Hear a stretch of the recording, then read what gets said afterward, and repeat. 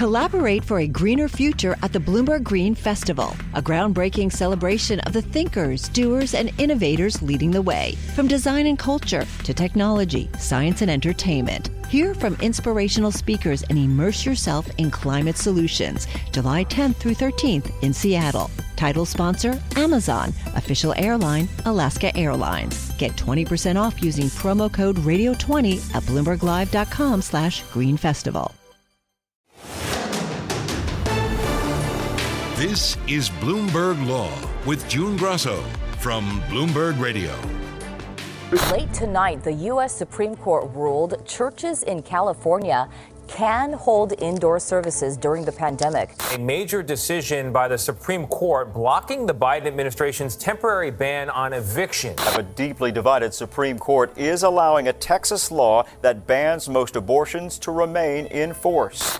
The unsigned, unexplained decisions often come late at night, but in the light of day, their impact can be profound for millions of Americans. In recent years, the Supreme Court has used its shadow docket more and more to make critical decisions with real-world effects behind closed doors on everything from abortion and religious rights to election questions and immigration policies. Decisions that just appear whenever and that can't be analyzed or fully understood because there's no opinion to read, no oral arguments to listen to. Constitutional law professor Stephen Vladeck of the University of Texas Law School has been studying this for years, and his new book is appropriately entitled The Shadow Docket: How the Supreme Court Uses Stealth Rulings to Amass Power and Undermine the Republic. And he joins me now. For those who may not know, it's hard to believe anyone doesn't know who listens to this show, but tell us what the shadow docket is. Sure. So the term itself was coined in 2015 by Will Bowes at the University of Chicago. And, Will meant it. He joins me now. For those who may not know, it's hard to believe anyone doesn't know who listens to this show, but tell us what the shadow docket is. Sure. So the term itself was coined in 2015 by Will Bowes at the University of Chicago. And, Will meant it really as a catch-all, as basically this evocative shorthand for everything that the Supreme Court does other than the big merits decisions that come down each May and June. And so Will's basic insight was that there are, literally thousands of unsigned, unexplained orders that the Supreme Court hands down every year that get barely a minuscule percentage of the attention of the 60-ish merits rulings the court hands down, even though, for a fair number of those unsigned orders, they actually have pretty significant impacts, both practically and legally. So, the idea behind the term was just to say, hey, we should start paying more attention to this slice of the Supreme Court's work, and we should, start by calling it something. And I guess that's where it all started. You write that the bottom line is that most of what the court does is behind the scenes, shrouded in obscurity, driven by norms far more than rules, and informed by the specter of deeply strategic behavior from all sides to which the public is generally not privy. Tell us what you mean by that. So one of the things that I try to do in the book for folks who may not be as familiar with the history of the court is to put into context how the Supreme Court of today came to have just so much control over its docket, over the cases it hears, over when it chooses to intervene in cases. And so, the idea, June, was to show folks how really started in the early 20th century with the rise of what we call certiorari, the rise of the Supreme Court's discretion over its docket, the rise of the justice's ability to pick and choose not just which cases they're going to take up, but which issues they're going to resolve within those cases, that was really a font for consolidating power, that the Supreme Court, with the rise of certiorari, claimed more and more authority, both to decide and to not decide, June, in ways that are completely invisible to us. So, when the justices decide whether to take up a case or not, all that the public knows is what the briefs say and when the justices are going to talk about the case. But nothing about the justices' deliberations, nothing about their vote is ever made public except the bottom line, whether the case is taken up or not taken up. And, when you think about the implications of grants or denials of certiorari. And the book talks about the same-sex marriage cases from 2014, 2015 as a good example of this. It's actually pretty remarkable to think about how little we know about why the justices are doing what they're doing. And even when we do know, like even when we get to the merits docket and the court, has an additional round of briefing and oral argument and a written opinion, even then we still don't know necessarily as much as we might like to. And that's, so much more than we know about the thousands and thousands of dispositions on the shadow docket. So you give a statistic that's quite stunning. Only 1% of the court's decisions are from the merits docket, so almost 99% come from the shadow docket? That's right. And June, what's crazy about that is it's even higher if you consider that even the 1% of decisions on the merits docket only got to the merits docket because of an unsigned, unexplained order from the justices agreeing to take the case up in the first place. And so, I wrote the book, at least in part. I mean, there's a second part about what's been happening lately, but I wrote the book at least in part to really help folks understand in context that, when the Supreme Court has a term like its most recent one, where at the end of the term you see all these claims about how the justices didn't necessarily vote the way you might have expected, and claims about how often the justices were unanimous, and claims about which justices voted together. All those claims need to be taken with a pretty healthy dose of salt, because the reality is that these are cases the justices have chosen. And so the notion that, this is some kind of random sample that tells us a lot about where the court is, I think is belied by that pretty important but often elusive insight. How often is the shadow docket a harbinger of what's to come on the merits docket, and how often do those emergency orders actually end up being the final decision in the case? Sure. I mean, so, we've been talking mostly so far about the dominant by volume piece of the shadow docket, which is grants or denials of certiorari. So there's another piece of the shadow docket, which is grants or denials of emergency relief. This is when, while a case is working its way through the lower courts, a party goes to the Supreme Court and says, hey, we would like you to change the status quo right now, even before the case comes back to you. And, June, what's remarkable about emergency relief is that there's been a completely revolutionary shift in when and how the justices have been granting emergency relief in the last 6-7 years. Until about 10 years ago, you only tended to see the full court granting or denying emergency relief in capital cases, where there was like a prisoner who was trying to have his claims heard before he was executed, or a state was trying to have a stay imposed by a lower court unfrozen by the justices. What we've seen in the last 6-7 years, June, is now almost every major policy dispute, gets to the Supreme Court first as an emergency application, where either the party challenging the policy wants the policy blocked pending Supreme Court review, or the government responsible for the policy wants it unblocked. And, what's, I think, so remarkable about that shift is, first, it's happened completely in the dark without any, public recognition or acknowledgement by the justices that there's even been a shift. But second, all the while, the court has continued its norm of not explaining itself, so that you have orders that are producing massive effects on the ground, allowing President Trump to build his border wall, blocking President Biden's vaccination mandate for large employers, allowing Texas's controversial 6-week abortion ban to go into effect, allowing Alabama to use unlawful congressional districts in last year's midterms. And these orders have no rationale. And so, June, this is, I think, where your question's going. It would be one thing if, the ruling at the emergency stage, if all the court was doing was saying, listen, we're eventually going to rule for this party over that party, so we might as well just do it now and get it out of the way.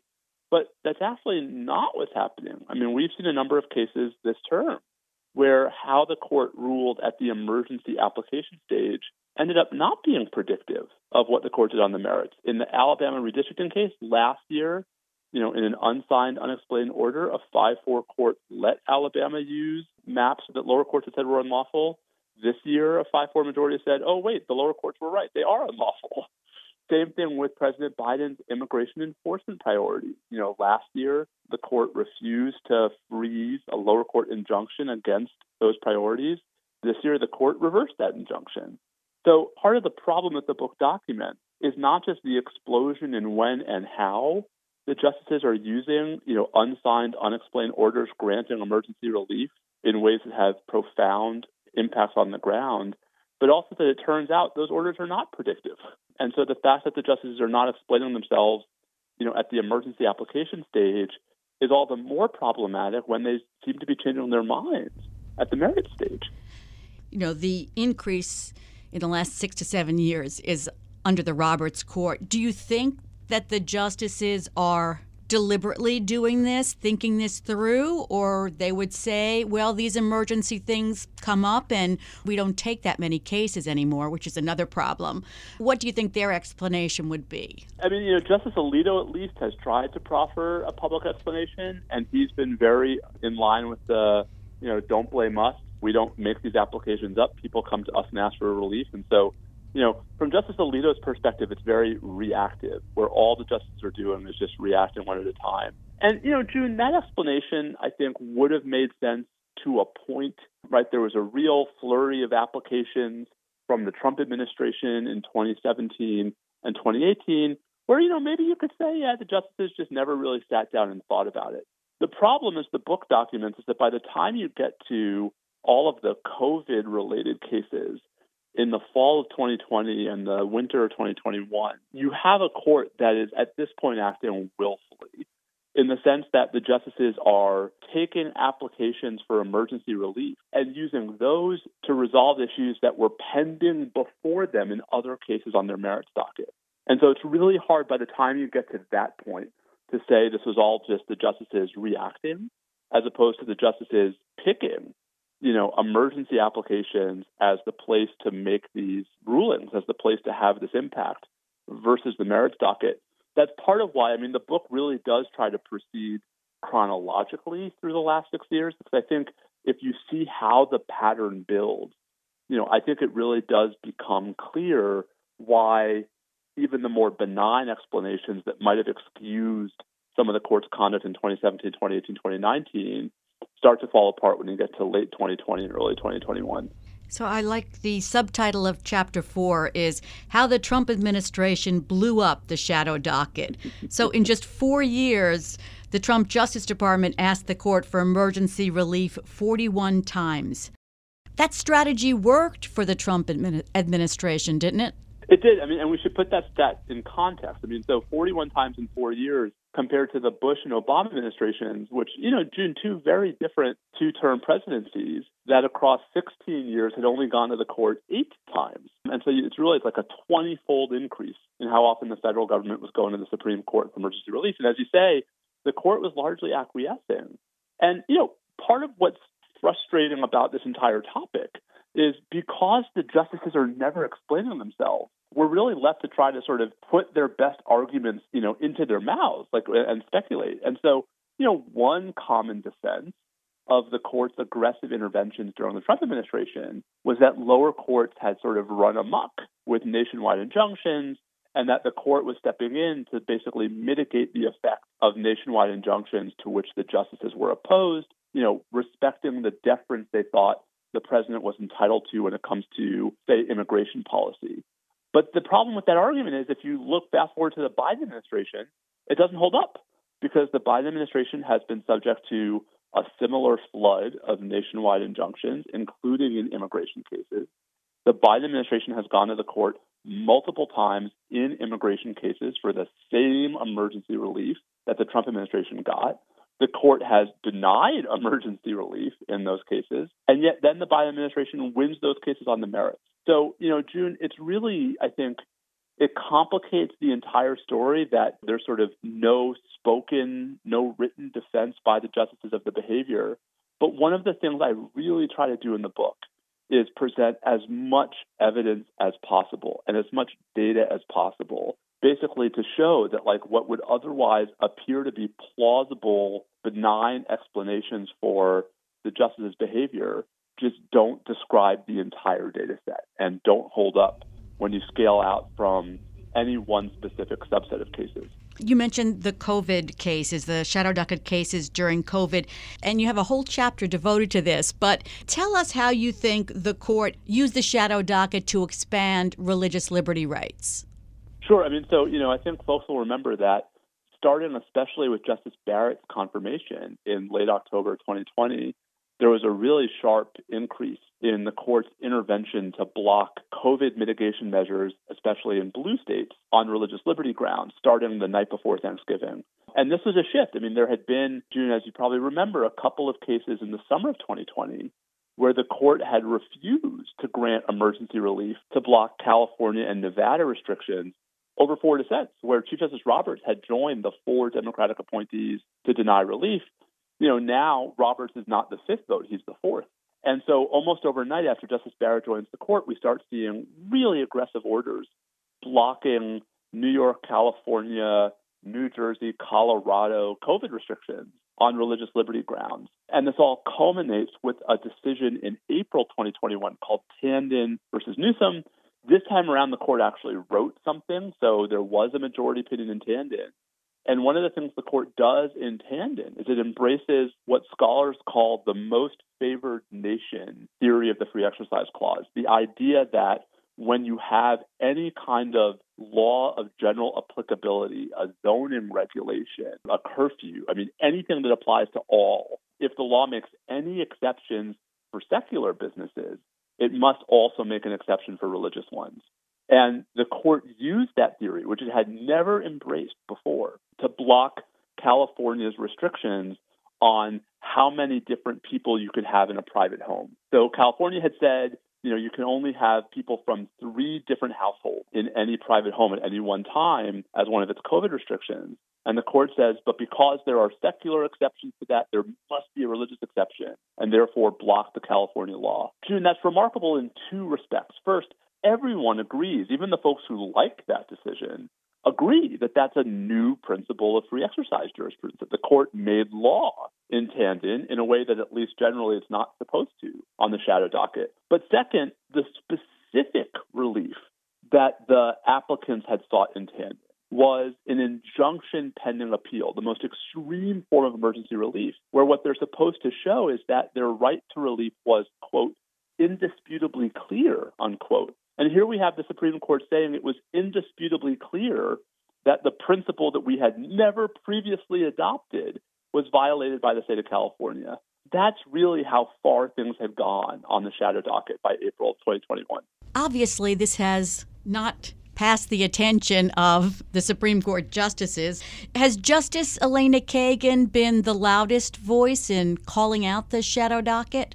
She has. So Justice Kagan has been very critical of the conservative justice's behavior on the shadow docket, starting with her dissent in September 2021 in the Texas abortion case, but carrying through to the Alabama redistricting decision in February 2022, and also a Clean Water Act decision in April 2022. But, June, what's remarkable about that last ruling in April 2022 is that this time around, Justice Kagan's opinion was actually joined not just by the 2 other Democratic appointees, but by Chief Justice Roberts. And I think this is one of, to me, the best pieces of evidence. This is not just a, liberal versus conservative thing, where Chief Justice Roberts has regularly joined the first 4 and now 3 Democratic appointees in disagreeing with the other conservatives on the shadow docket, June, not because he's unsympathetic to the merits, not because he doesn't want to reach the same bottom line, but because he objects to using the procedural device, sort of the technical procedure of the shadow docket to do it. And, I think what that really drives home is that this is not ideological, but rather institutional, which is why I think it's not just Justice Kagan, but also Chief Justice Roberts who have been in the middle of critiquing this behavior by the other conservatives. You write that when it comes to the shadow docket, the chief's votes have been the canary in the coal mine. But if anyone can stop this, isn't it the chief? Yes and no. It's just one vote, even though it's, in some ways the first vote among equals. So, as we saw, June, a lot in late 2020 and early 2021, when there are 5 votes on the other side, all the chief really can do is dissent. That said, I do think that we have seen subtle but significant shifts in how the court has been approaching emergency applications in the last, 12 to 18 months. We've seen fewer of the types of rulings about which the book is most critical, where you have these, sharp ideological divides without any explanation that's like radically changing the law on the ground. We're seeing more cases, June, where whatever the courts do on granting or denying, the only public dissenters are some combination of Justices Thomas, Alito, and Gorsuch. We're seeing cases that start on the shadow docket that the court refuses to decide through an emergency application and instead punts to the merits docket. That's what happened with the student loan cases from this term, for example. And I think part of what that is, June, is actually not necessarily about Chief Justice Roberts, but about, to some degree, Justices Kavanaugh and Barrett, who, I don't know if they'd ever admit it publicly, but I think have been at least to some degree chastened by some of the public criticisms of the shadow docket, and I think especially by Justice Kagan's criticisms, and thus, I think, more moderate and more calculating in when they are and are not going to vote for emergency relief in ways that I think has slowed down what I think were the worst excesses of this phenomenon. You mentioned Justice Alito, and you write in the book about a speech he gave in 2021 where he said that the shadow docket, he called it a sinister term, and it portrays the court resorting to sneaky and improper methods to get its ways. But in fact, isn't that what the court has done with the shadow docket? Well, so, first, I wrote a 350-page book that tries to suggest that that's not an inaccurate description of the court's behavior. But, Jude, the other thing is, I don't mean to get pedantic, but I think it's revealing the term shadow is not, inherently pejorative. Anytime you have a light source and an obstruction, you're going to have shadows. The question is what happens in the shadows. And, we could call it whatever we want. We could call it the banana docket. It would still have the same problematic behavior at the heart of it, which is the justices, without explaining themselves, issuing rulings that dramatically upend both the law on the books and the law on the ground. And, I don't mean to make sort of too much of this, but if we go back to where the court says its power comes from and its legitimacy comes from, the typical reaction, the typical defense has been that it's the justice's ability to provide principled justifications for their decision-making, June, not because you and I are necessarily going to agree with the justice's principles, but at least we'll agree that they are principles.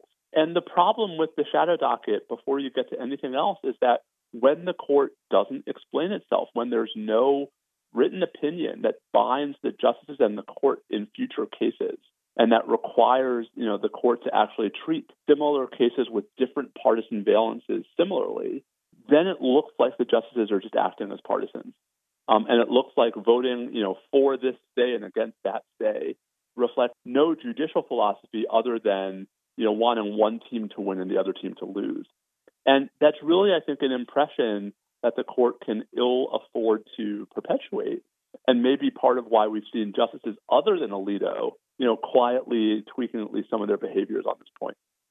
Collaborate for a greener future at the Bloomberg Green Festival, a groundbreaking celebration of the thinkers, doers, and innovators leading the way. From design and culture to technology, science, and entertainment. Hear from inspirational speakers and immerse yourself in climate solutions. July 10th through 13th in Seattle. Title sponsor, Amazon. Official airline, Alaska Airlines. Get 20% off using promo code radio20 at BloombergLive.com/greenfestival.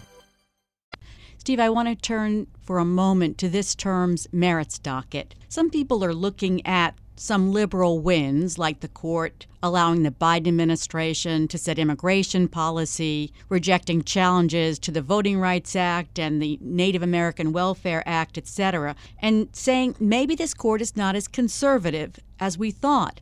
But in the final days of the term, the conservative majority issued some monumental decisions, eliminating affirmative action, striking down Biden's student loan plan, and carving out a First Amendment exception to anti-discrimination laws. So is this court just as conservative as we thought it was? Yes.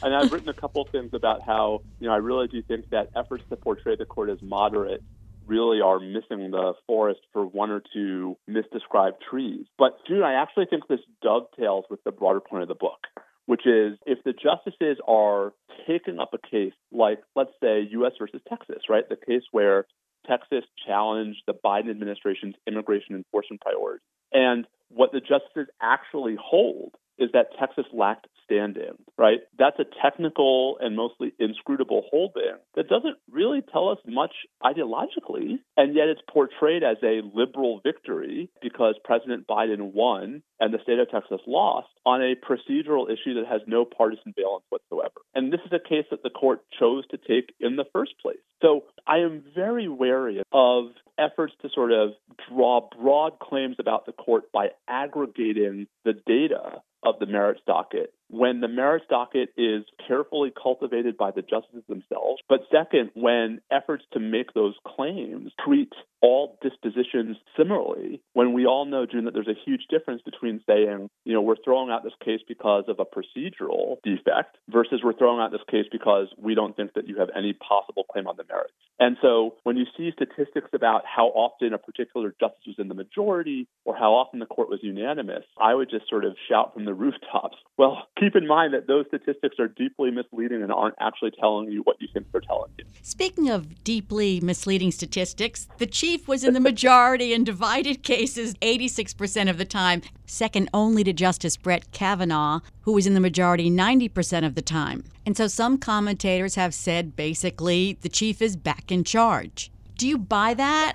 I think two things are true. I think reports of his demise were greatly exaggerated, and I think reports of his resurgence are greatly exaggerated. The reality is that I think the chief has an ability to do exactly one thing.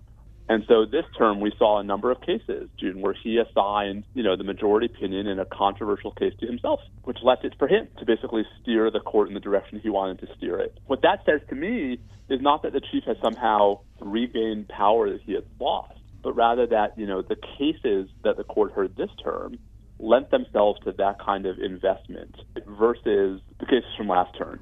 And so, folks look very, very carefully at the fact that the chief was sort of concurring separately in Dobbs. That's a case that was perfectly set up to split him from the other conservatives, whereas almost none of the cases from this term were. So, I guess it goes back to the same phenomenon. And really, June, it's the problem at the heart of the book, which is that the way we have been conditioned to talk about the court, to assess the court at the end of the term, buys into, sort of necessarily incorporate fairly profound skews that the court has very carefully developed over the years and that are sort of hidden in plain sight in the work of the Supreme Court. The liberals wrote some strong and impassioned dissents at the end of the term. And the chief, in the last line of his final opinion of the term, said, "Reasonable minds may disagree. In fact, 3 do. But do not mistake these heartfelt disagreements for disparagement. It's important that the public not be misled either. Any such perception would be harmful to this institution and our country." What was he trying to say there? The chief knows that it's the last opinion of the term. And I think it's really remarkable that that's where he chose to end. I think there's almost nothing that John Roberts does by accident. And that he chose to end there, to me, was an effort to say that there is too much public criticism of the court right now that is sort of delegitimizing as opposed to substantive, right? That to him there's a distinction between legitimate criticism of the court and illegitimate criticism of the court. And I think we've heard that from Justice Alito as well, especially in his, I'll put in quotation marks, interview with the Wall Street Journal back in April. And I guess, June, what really sort of strikes me about that is, to sort of tie it back to one of the themes of the book, is it gets to this idea that the court has become its own keeper of its legitimacy, that the court has decided for itself that, it is autonomous of the political branches, it is autonomous of the people. And one of the things that the book tries really hard to make clear to folks, for better or for worse, we can debate the wisdom of this till the cows come home, but this is actually a relatively new development that, for the better part of 200 years, the Supreme Court, all of its warts, was part of this pretty healthy, robust inter-branch dynamic where the justices were routinely in conversation with the executive branch and the legislative branch about what their docket should look like, about what their budget should look like, even their building. I mean, the court sat in the Capitol till 1935. And, I think part of how we got to where we are today, Jude, is this is a court that, for better or for worse, does not believe it is accountable to the political branches and does not believe that it ought to be accountable to the political branches. And, part of the problem is that the political branches aren't doing anything to push back, where, what used to be a pretty healthy understanding that part of the job of the political branches was to check the courts has, I think, been overtaken by the, sort of polarization where now, everyone perceives any attack on the court as partisan, as Democrats attacking a Republican court. And I think that's a really big part of how we got to where we are. And frankly, June, I also think it's part of how we get out of this, which is trying to figure out how to restore public discourse about the court that talks about the court as an institution, that looks at the court as an institution, that evaluates the court as an institution, so that when there are institutional behaviors that seem worthy of reproach and reform, it's not just the folks in the minority clamoring for those reforms, but everybody, because we all ought to be invested in having a healthy Supreme Court. And that is a huge part of why I wrote this book, and a huge part of what I hope appeals to folks as they read the book.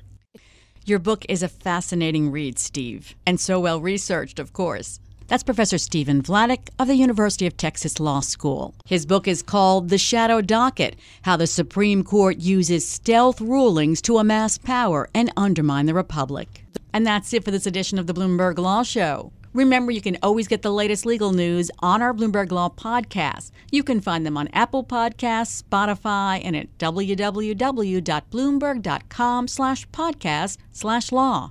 And remember to tune into the Bloomberg Law Show every weeknight at 10 p.m. Wall Street time. I'm June Grosso, and you're listening to Bloomberg.